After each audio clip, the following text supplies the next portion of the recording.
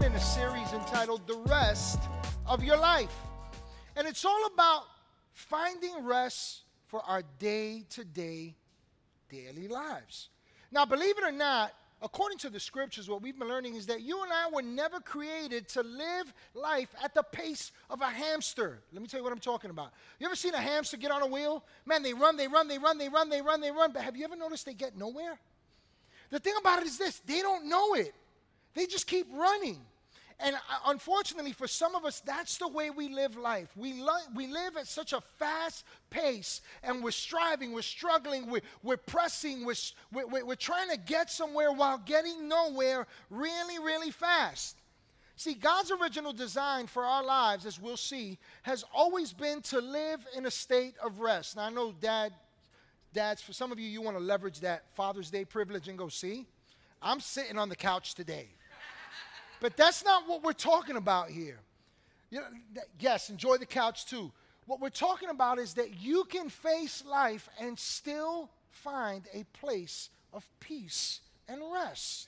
You really can thrive while trying to survive. That makes sense? And so unfortunately, too many people spend their lives looking forward to the rest of their lives. Let me tell you what I mean by that. It's in the form and shape of self-effort, where we're striving to survive. We're grinding ourselves into the ground in hopes that one day we have just a few years above the ground, retirement, right? We're trying to get somewhere. But here's the question. Does it produce rest? Are you at peace? Or is your mind constantly going 100 miles a minute? See, dads are driven to ride, to drive. That's what we do. We get in the driver's seat. We want to go, go, go, go, go.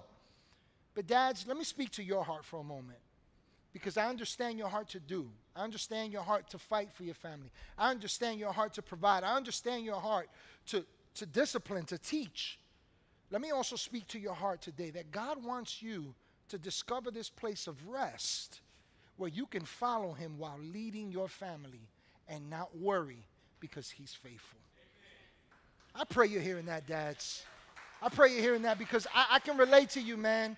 I've been that dad where it's just like, I'm the hammer and they're the nail. And I thought I was doing something good, right?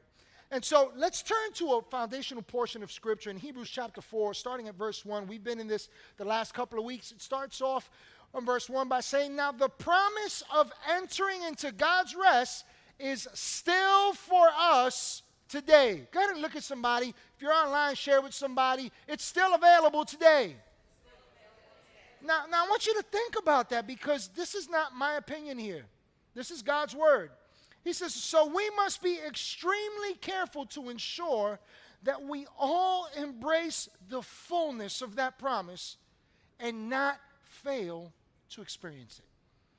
For we have heard the good news of deliverance just as they did. This is speaking of the people of Israel, who were a people of promise but never entered into it. But watch why. Yet they didn't join their faith with the word. Instead, what they heard didn't affect them deeply, for they doubted. For those of us who believe, watch this, faith activates the promise, and we experience the realm of confident rest. Somebody go,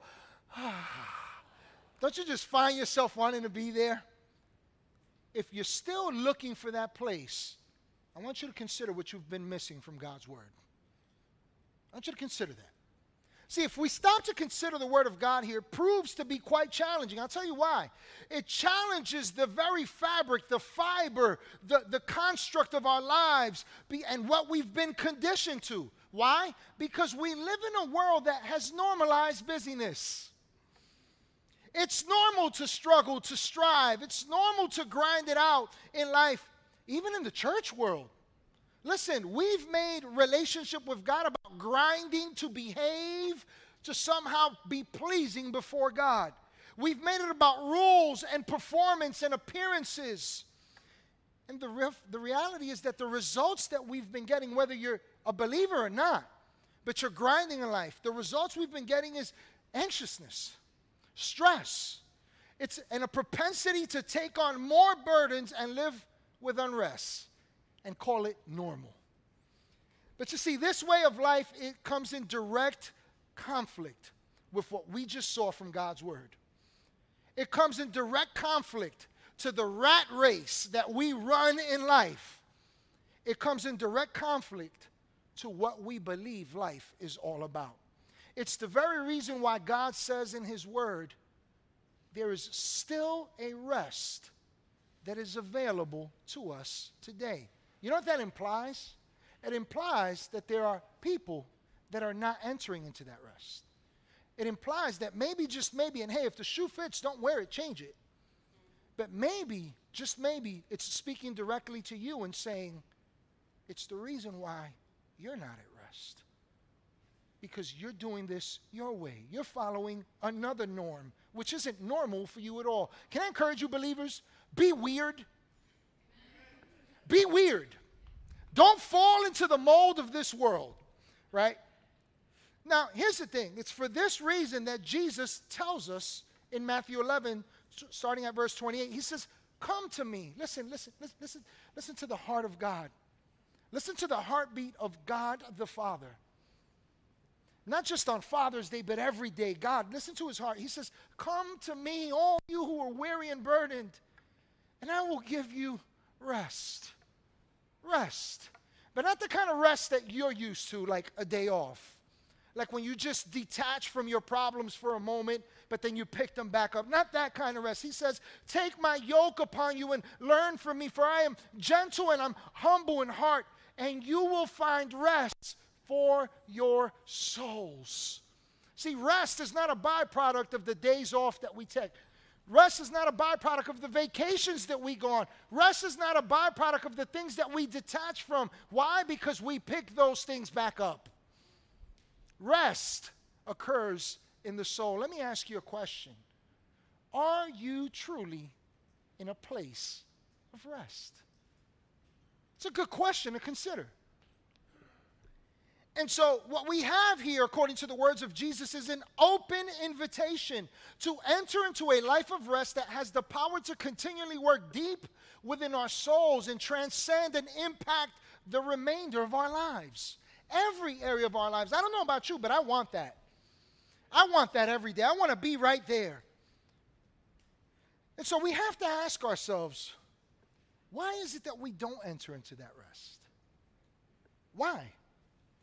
Why is it so hard to live this way? I mean, what's stopping us? And I'm so glad you asked that question, because I believe God gave me an answer to that. To me first, by the way, because I need to practice this and stay in this place. The answers to these life-defining questions are unlocked through the words of Jesus when he says this, take my yoke upon you and learn from me. You know, these words are powerful because they challenge the very core of our values. This invitation herein is one that kind of beckons us to unhitch, to unhook, to cut off from those things in life which we believe better us and are better for us, so that we can go a better way with Christ. And so I want you to consider the magnitude of his words, because when he says, take my yoke upon you and learn from me, he's alluding to a practice in those days, and in some places it's still common today, where you would yoke two animals. And the way you would go about doing this so that you can accomplish the work and raise up a herd of animals that accomplish what you wanted them to do was you would always pair an older animal with a younger animal. Why? Because the older animal's broken in. The older animal is learned. The older animal understands what it takes to get the job done and still enjoy the process as it treads the ground and eats at the same time.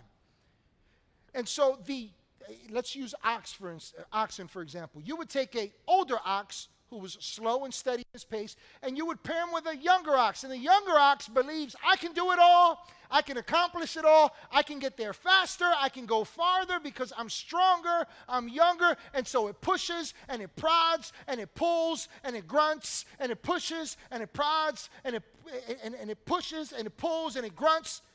And meanwhile, while it's fighting to get there, the older ox is walking steady at its pace. Eventually, this younger animal realizes something. Man, I'm exhausted. Why? And they realize this guy has the right pace for life. See, it's an invitation to come in direct relationship with Christ and to hitch ourselves, to live lives connected to Him that prove to provide us greater value than that which we spend our time, our energies, our emotions, and our day-to-day efforts in pursuit of what we believe adds value to us. So let me ask you a question. You're talking about value. Have you ever thought about why you work the majority of your day and your lifespan? You thought about that? Why do you do that? Have you ever thought about why you invest so much into people, into relationships, and sometimes, many times, into relationships that don't even reap us a benefit, don't give a proper return? Have you ever thought about why you push so hard to succeed, to achieve, and even to maintain a lifestyle? Have you ever thought about that? I'll tell you why. It's because of the value that we believe it adds to our lives. It's the reason for the rat race. We see some sort of value in those things. Now, today I'd like to invite you into a conversation with God through His Word. I have nothing to do with this conversation. I may deliver some principles from the Word. I may point you to some things, but I just want you to consider the weight of the truth in God's Word for your life and mine today. Can we do that? Is that all right? So today I want to talk to you on the topic, is it worth it? Is it worth it? Go ahead and ask yourself that question. Say that with me. Is it worth it? Is what worth it? Ha. Let me ask you this. If how you're living your life, is how you're living your life worth the stress? Is what you're so busy with worth the struggle? Is it worth the pain? Is it worth the weight that you carry? Is it worth the doubts that you live with? Is it worth the time that it takes? Is it worth it? Now, I get it. There are things in life that we have to do. But is it worth the way you're going about it and the way you're processing as a result of them? Is it worth that stress? Is it time for a change? See, the reason why we pursue life in this cyclical downward spiral that we don't know how to break out of is because we're pursuing worth that we're not achieving, like the ox. So, we're trying to add worth to the lives that God has given us. But here's what we're missing. We're not realizing that God has already deemed our lives worthy. See, you possess value. God paid the ultimate price through Jesus Christ because you are worth it on your worst day. That's a good God. See, you are blessed. You do have power. You do have purposes for your life. And there is a place called rest for you. You know, sometimes as Christians, we get so much into our little Christian box that we forget that what Jesus did was for the entire world. So whether you believe in Christ or not, just know this. God believes in you enough that He saw it fit to pay the price. And so the Scriptures introduce us to a guy named Solomon. And this guy Solomon was a man who climbed to the highest pinnacles of life, man. This guy had it all. He had kingdoms, he had acclaim, he had power, he had riches, he had possessions, you name it, he had it. He had all the toys, he had all the friends, he had all the people, he had all the honor, all that. But listen to his conclusion at the latter end of his life in Ecclesiastes chapter 1, starting at verse 2. He says, meaningless,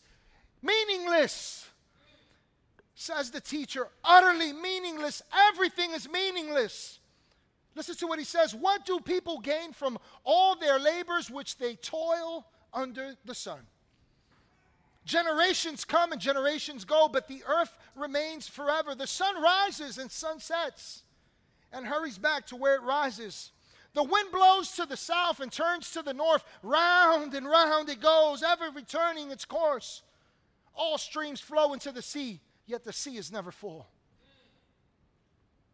To the place of streams, to the place the streams come from, there they return again. All things are wearisome, more than one can say. Listen to this. The eye never has enough seeing, and nor the ear its fill of hearing. His conclusion after achieving all that many of us would hope to aspire to is this: it's meaningless. Meaningless. That word meaningless there is interesting because it means empty in the Hebrew. It speaks of something that is unsatisfactory. The Hebrew language in the old times especially is very interesting because it looks like letters that we would assume it's letters, but it's actually drawings that depict something. And in the Hebrew, the understanding to this word when they saw it and when they see it, scholars, what they understand is that it depicts a vapor of breath. Let me show you that. And here's what Solomon says. This is what many people are really chasing after. Where is it? You can't see it. You can't touch it. You can't grasp it. You can't hold on to it. Ladies and gentlemen, the truth is this, that life, what we think life is, has very little value in comparison to what God is trying to reveal to us. It's empty. It's empty. So many people are really chasing an illusion. The illusion that life's value consists in what we do, what we achieve, and what we possess. Solomon says, there's no gain from the toil that we endeavor upon in this life. It's meaningless. It's meaningless. So let's explore where this guy, Solomon, derived his gain from. What did he know in his beginnings that we don't? The scriptures introduce us to Solomon's reign as king over Israel at a time when Solomon had it all before him. But he realized he had nothing at all. You see, when he became king, Solomon inherited a kingdom that was strong, it was intact, it was established by his father, King David. His enemies were at bay. His wealth was intact. Why? Because his father had done an elaborate building campaign which provided much resources for the building of the temple that Solomon would undertake. And so there was much provided there. The precepts of God and the love for him were at the foundation of daily life in most of Israel. And for all intents and purposes, it appeared that Solomon was set. That all he had to do was just step in and assume his father's role and his throne as king. And while Solomon had inherited a great kingdom that immediately increased his standing, Solomon perceived that he was lacking the most important, the most valuable thing that life was about. The Bible says that one day early on in his reign, that God appeared to him in a dream and said to him, "Ask of me whatever you want." Get this. This is God Almighty giving him a blank check. Whatever you want. So let me ask you something. I know you'd like to be in Solomon's shoes right now, right? So let's act like we're there for a moment. I want you to ask yourself this question. What would you ask for? What would you ask for? If we're honest, you and I would probably ask along the lines of our greatest need. It could be something like healing in your body. It could be money for your physical needs and wants. It could be an upgrade on your standing in life. It could be promotion in a career. It could be restoration in a relationship. It could be peace in your home. It could be blessing upon your efforts. And there's nothing wrong with those requests except that we have to consider the heart behind them. We have to consider what's really driving those requests. Think about it. God is giving you a blank check and your request is my money, my relationships, my home. See, what that reveals is this. It reveals that your request before God is not about God. It's about this person that we all are intimately familiar with. May I introduce you to a person called me? It's me. And no, don't point fingers at me because we're not talking about me. Let's be honest here, right? And so Solomon saw value beyond himself in this moment. Listen to his request in response to God's blank check. In 1 Kings chapter 3, starting at verse 7, he says, "Now, Lord my God, you have made your servant," watch his posture before God, "you've made your servant king in place of my father David, but I am only a little child." You know what he's saying there in the original language? He's saying, I'm inexperienced. I don't know that I can do this. He says, I'm only a little child and do not know how to carry out my duties.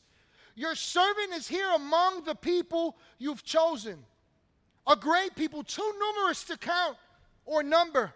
So give your servant a discerning heart to govern your people and to distinguish between right and wrong. For who is able to govern this great people of yours? Solomon desired God's wisdom to do what God had chosen him for and to do what was right before God. You know, I think life would be a lot simpler if that was our approach. I really do. You know, when you get me out the way, you also get a mess out the way. Because we have a tendency to create messes. Isn't that true? And so he understood that possessing God's wisdom and possessing relationship with God was more valuable than anything else in life.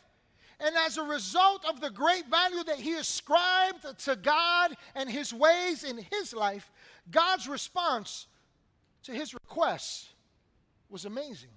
Listen to 1 Kings chapter 3, starting at verse 10. It says, "The Lord was pleased that Solomon had asked for this. And so God said to him, since you have asked for this, and not for long life or wealth for yourself," for who?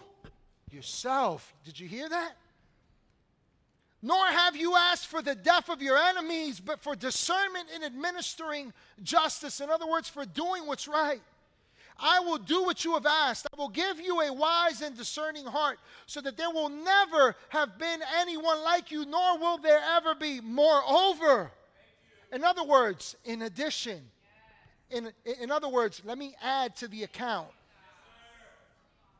Let me add value. He says, "Moreover, I will give you what you have not asked for, both wealth and honor, so that in your lifetime you will have no equal among kings. And if you walk in obedience to me and keep my decrees and commands as David your father did, I will give you a long life." Now, wait a minute. This is God, and his response to this man's request was this: "I will add value to your life because you see the value in what I bring into your life." Can we just take a pause real quick? A Selah moment, according to what the Psalm says.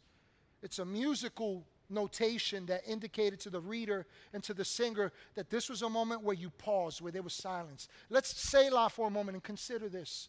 Have you stopped to think of the immense value that God brings to your life?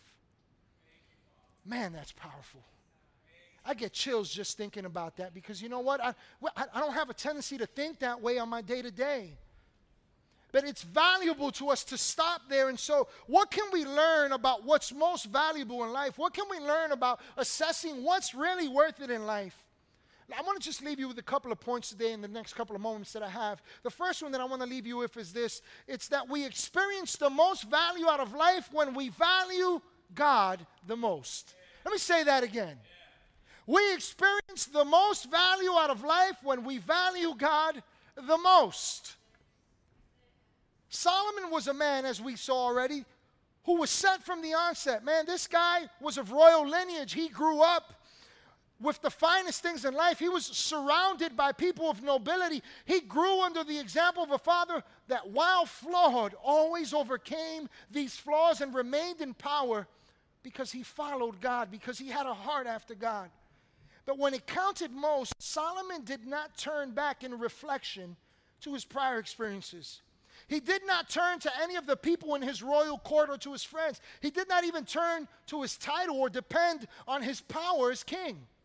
No, instead, Solomon turned to the one and most valuable thing in his life, Selah.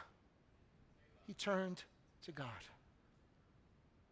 He depended upon God. He looked to God with extreme confidence. Wow.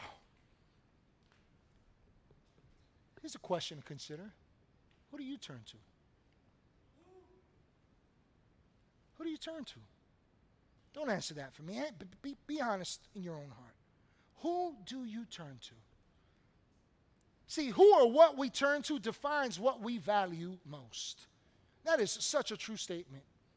Who or what we turn to defines what we value most. Think about who you're turning to, and that'll tell you who you value, what you value most. If you find yourself depending upon things or people or whatever, you are dealing with faulty scales. You've got a wrong reading on what life is about. You're getting the wrong measurements, the wrong weights. And what you don't realize is that what you deem valuable isn't of much value at all. You know, there were several times when the people of Israel grew to depend upon themselves, really. Themselves and on things, people, in an attempt to find the value that God had placed upon their lives. But this is when it went bad for them. And I want us to see why. Let's look at a portion of Scripture that gives us some understanding of that. Jeremiah 10, starting at verse 3, says, "For the practices of the people are," watch this, "worthless. They cut a tree out of a forest, and a craftsman shapes it with his chisel. They adorn it with silver and gold. They fasten it with hammer and nails so it will not totter. Like a scarecrow in a cucumber field, their idols do not speak. They must be carried because they cannot walk. Do not fear them. They can do no harm, nor can they do," listen to this, "any good." Any good. See, like the people of Israel, anything that we do in search of value apart from God is worthless. I'll prove it to you. That check that you strive for, that retirement that you're pressing towards, those things that you cling to, that you feel make you happy, how come you still are chasing them? I'm going to tell you why. Because they never fulfill. They might fill you for a moment, but they don't fulfill you for a lifetime. Isn't that true? Isn't that true? Come on, I know I'm speaking to somebody who at one time said, if I could just get to this place in life, I'll be all right. Well, here you are, and what's your conclusion? Meaningless. Right? See, life's value is not in the length of our days, nor is it in the things that we think we possess, which actually possess us, or the goals that we strive to achieve. You know why? Because that's idol worship. And guess who we're idolizing? Remember that person I introduced you to earlier? Me. So Solomon goes on to say, after recapping all his pursuits and achievements in life, Ecclesiastes is a book that's written at the tail end of Solomon's life. It's really a book of laments. He's regretting the choices he made. Listen to what he says in Ecclesiastes 13:13. "Now all has been heard." In other words, I've seen it all, I've done it all, I've tried it all, I've reached the highest pinnacles of life as we desire it. And he says this, "Here is the conclusion of the matter. Fear God and keep his commandments. For this is the duty," this is the occupation, is what he's saying, "of all mankind." You want the best job you can ever, you want a career that's rock solid? Trust God and follow him. That's the greatest occupation that we could ever aspire to in life. So make it your aim to seek God, and you'll find true value for life. Which leads me to my next point. We get the most value out of life when we value what God values the most. Let me say that again. We get the most value out of life when we value what God values the most. Listen, you don't need projections for this, like people that run the stock market. You don't need all these samples and all these things that kind of indicate where it might go. Listen, when you value what's most valuable to God, it will always reap greater value in your life. So by default, as king over Israel, as we heard, Solomon was enriched with great possessions, with power. This guy was honored, man. I mean, kings, queens, royalty would travel from all corners of the earth to bow down just to hear the wisdom that would flow from him. But according to the scriptures, we find that none of it was valuable. Notice what God says to him at the beginning when we meet Solomon at a tender place in his heart, where God was most valuable to him. God says to him, because you asked for my wisdom and help to do what is right before me, I'm paraphrasing here. He says, I will give you what you did not ask for, wealth and honor. Selah. Pause for a moment. But Solomon was already wealthy. Or was he? Was he? See, what we see here is that while he was enriched materially before the eyes of all, Solomon was not enriched at all. Let me tell you what I'm talking about here. Proverbs 10:22 puts it this way. These are the words of Solomon, penned by inspiration of the Holy Spirit. He says, the blessing of the Lord brings wealth without painful toil for it. Without painful toil for it. The reason why Solomon lacked true riches up until this point when he first met God was because he was trying to figure out how he could do what God called him to do on his own. We know that to be true because his request reveals that he was overwhelmed with the concern as to how he was to lead the people. See, when the value you seek in life is based on what God values most, you begin to discover true wealth. And I just heard somebody think this. Well, what's true wealth? I'm so glad you asked that question. You know what true wealth is? True wealth is increase without toil or sweat. You could go back to the beginning of creation and you'll find that. No toil, no sweat. The land produced for them. Everything they touched prospered. They were in perfect relationship with God and each other, and then guess what? We mucked that up. We messed it up. Oh, we made it grimy and slimy and whatever else rhymes with that. True wealth is increase without toil. It's the state of loving God above all and experiencing his blessing over all you do. Now, I know that many of you, you're regulars here, and for those of you online as well, but for some of you, maybe you haven't heard this. I just want to share this because this is just my testimony in the midst of the testing when we first started. We were youth pastors in a very large, successful church for over 7 years, and we felt God calling us to launch something, to start something here in this city, and so we literally took a step of faith. And when I tell you step of faith, it's like there was nothing there, but we trusted God. So we took this step of faith, and listen, we didn't have a launch team. We didn't have, a check, a nice big check to help us start things. We had none of that, but we had God.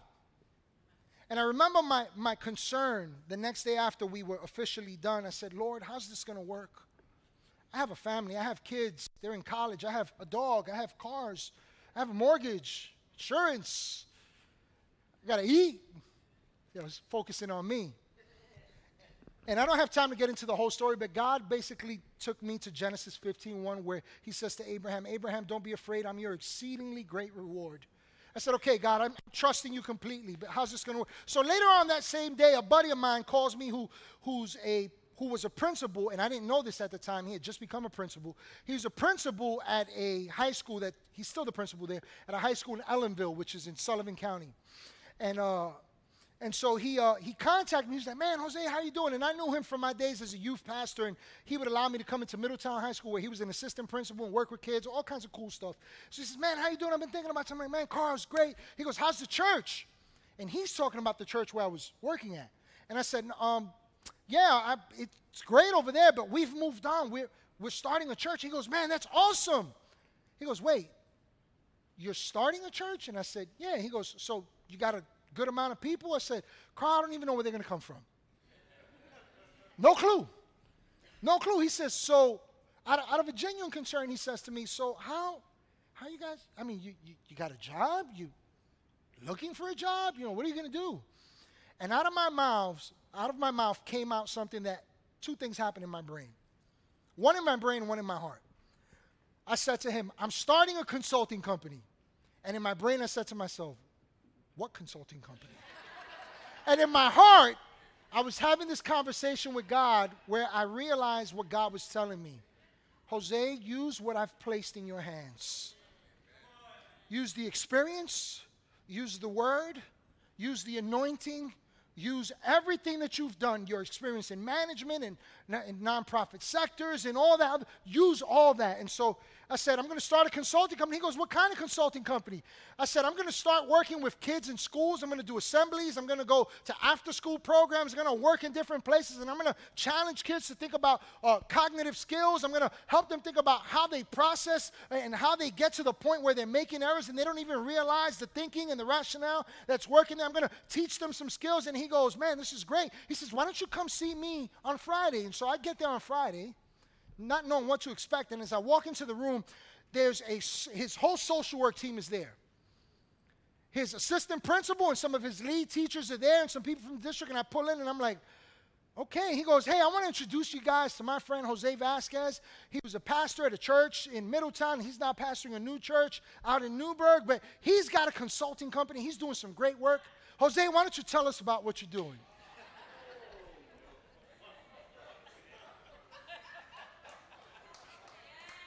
You got to hear this. Out of my mouth, I say, for the last 7 years, I've been teaching people, working with families. And guess what came out of my mouth? 7 years worth in a matter of minutes of messages, of activities, of events, of things that God had done through little old us. His team was like, man, this is amazing. Love it. When can you start? I said, that's a Carl question. Carl says, Jose, I'll see you next Wednesday. I want you to do 3 assemblies for us. I said, great. I made $700 in a matter of 3 hours. That next week, Middletown High School called me. We started conversations. That same week, Newburgh, the Boys and Girls Club of Newburgh opened the door, which opened up great opportunities in the city and to really get to know people. Sullivan County BOCES opened up to us. Lincoln Correctional Facility, which is for kids, opened up to us. Goshen Middle School opened up to us. And let me tell you something. For the next 2.5 years, my wife did not have to sweat one day to try and figure out how we're going to make it. I did not sweat one day. You know why? Because I had 7 years worth of content to begin with. It was all with ease. My friends, let me tell you, place God's way at the forefront of your values, and you'll experience the value of His blessing over every area of your life. The last point I want to leave you with here as we come to a close is this. It's that life's value is maximized by how you spend it. Let me say that again. Life's value is maximized by how you spend it. Let me give you a question to consider. What are you doing with the value of your life? What are you doing? You know, Solomon's reign as king began with the right value system. He valued God, and it was important to him to use that value to lead God's people, to impact lives. His focus was not on enriching himself in the beginning. He didn't make decisions based on money. he saw the heart of God. Listen, he began by adding value to the lives of people, and as a result, it prospered him personally, and it prospered the nation of Israel. But unfortunately, the Bible records the tragic end of how Solomon spent the remainder of his life. He began with a life devoted to valuing others, but it ended in decline as he went on to seek value for himself. He was interested in that place, that person that we all know called me. The scriptures provide us great evidence and details that indicate that Solomon began to pursue increase for himself by way of knowledge of all matters. He sought to increase himself with the vast number of relationships, specifically with women. He sought to increase himself with powers. He grew armies by sheer force. A guy who once loved the people and trusted God now began to muscle his way around. He began to subject other kings and take their armies to increase his power. And he undertook massive building projects that enslaved many, not just of the nations that he conquered, but of his very own people. He brought financial hardship to the people of Israel by way of steep taxes that he imposed. And while he amassed much in life, and that he did, he gained little. He gained very little, and he lost hold of the value that God had entrusted into his hands. He spent all that value that God had added unto him unwisely. I'll ask you this question again. How are you spending your life? How are you spending it? As we come to a close here, I want you to listen to what God says to us to do with what's most people consider valuable in this world. Turn with me in your Bibles to 1 Timothy chapter 6, starting at verse 17. It says this: as for the rich in this present age. Hold up. Selah. This is a good time to Selah, Jose. The way my bank account is set up, that doesn't apply to me. I'm not rich. Stop. On the most practical level, do you know that a person in this country, just on public assistance, makes more than 2/3 of the world today? See, poverty is not a matter of money. Poverty is a matter of misdirection of belief. See, everyone is prosperous based upon what you do with what God has entrusted to you. We can all prosper. And so this applies to us. So listen to this. As for the rich in this present age, charge them not to be haughty, nor to set their hopes, watch this, on the uncertainty of riches. Why? Because poor people focus on money. Poverty is focused on money. He says, no, but on God, who richly provides us with everything to enjoy. Watch this, they are to do good, to be rich in good works, to be generous and ready to share, thus storing up treasure for themselves as a good foundation for the future, so that they may take hold, watch this, of that which is truly life. See, there's a fake life, an illusion, and then there's a real one. Now I realize that this comes smack in the face of what we think me is all about. Life. I want you to notice that the scriptures tell us what we're supposed to do with all that we amass in life for me. He says, do good. He says, be rich in good works. He says, be generous and ready to share. See, as we take the value that God has entrusted us and increase in the blessing that He has apportioned to us and spend it wisely, watch what happens we'll enjoy the value of a rich relationship with God and take hold of its benefits, what's truly valuable in life, what He adds to us. Hey everybody, thank you so much for joining us here at Church at the Bridge today.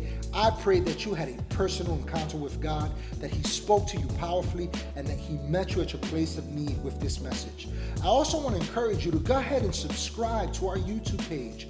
By doing so, you'll be able to check out past messages, past events that we've done. You'll also be able to see what's happening now and those things that are to come. And lastly, I'd like to invite you to join with us in all that God is doing with your giving. Feel free to do so on our website. Again, thank you again for joining us, and I can't wait to connect with you next week.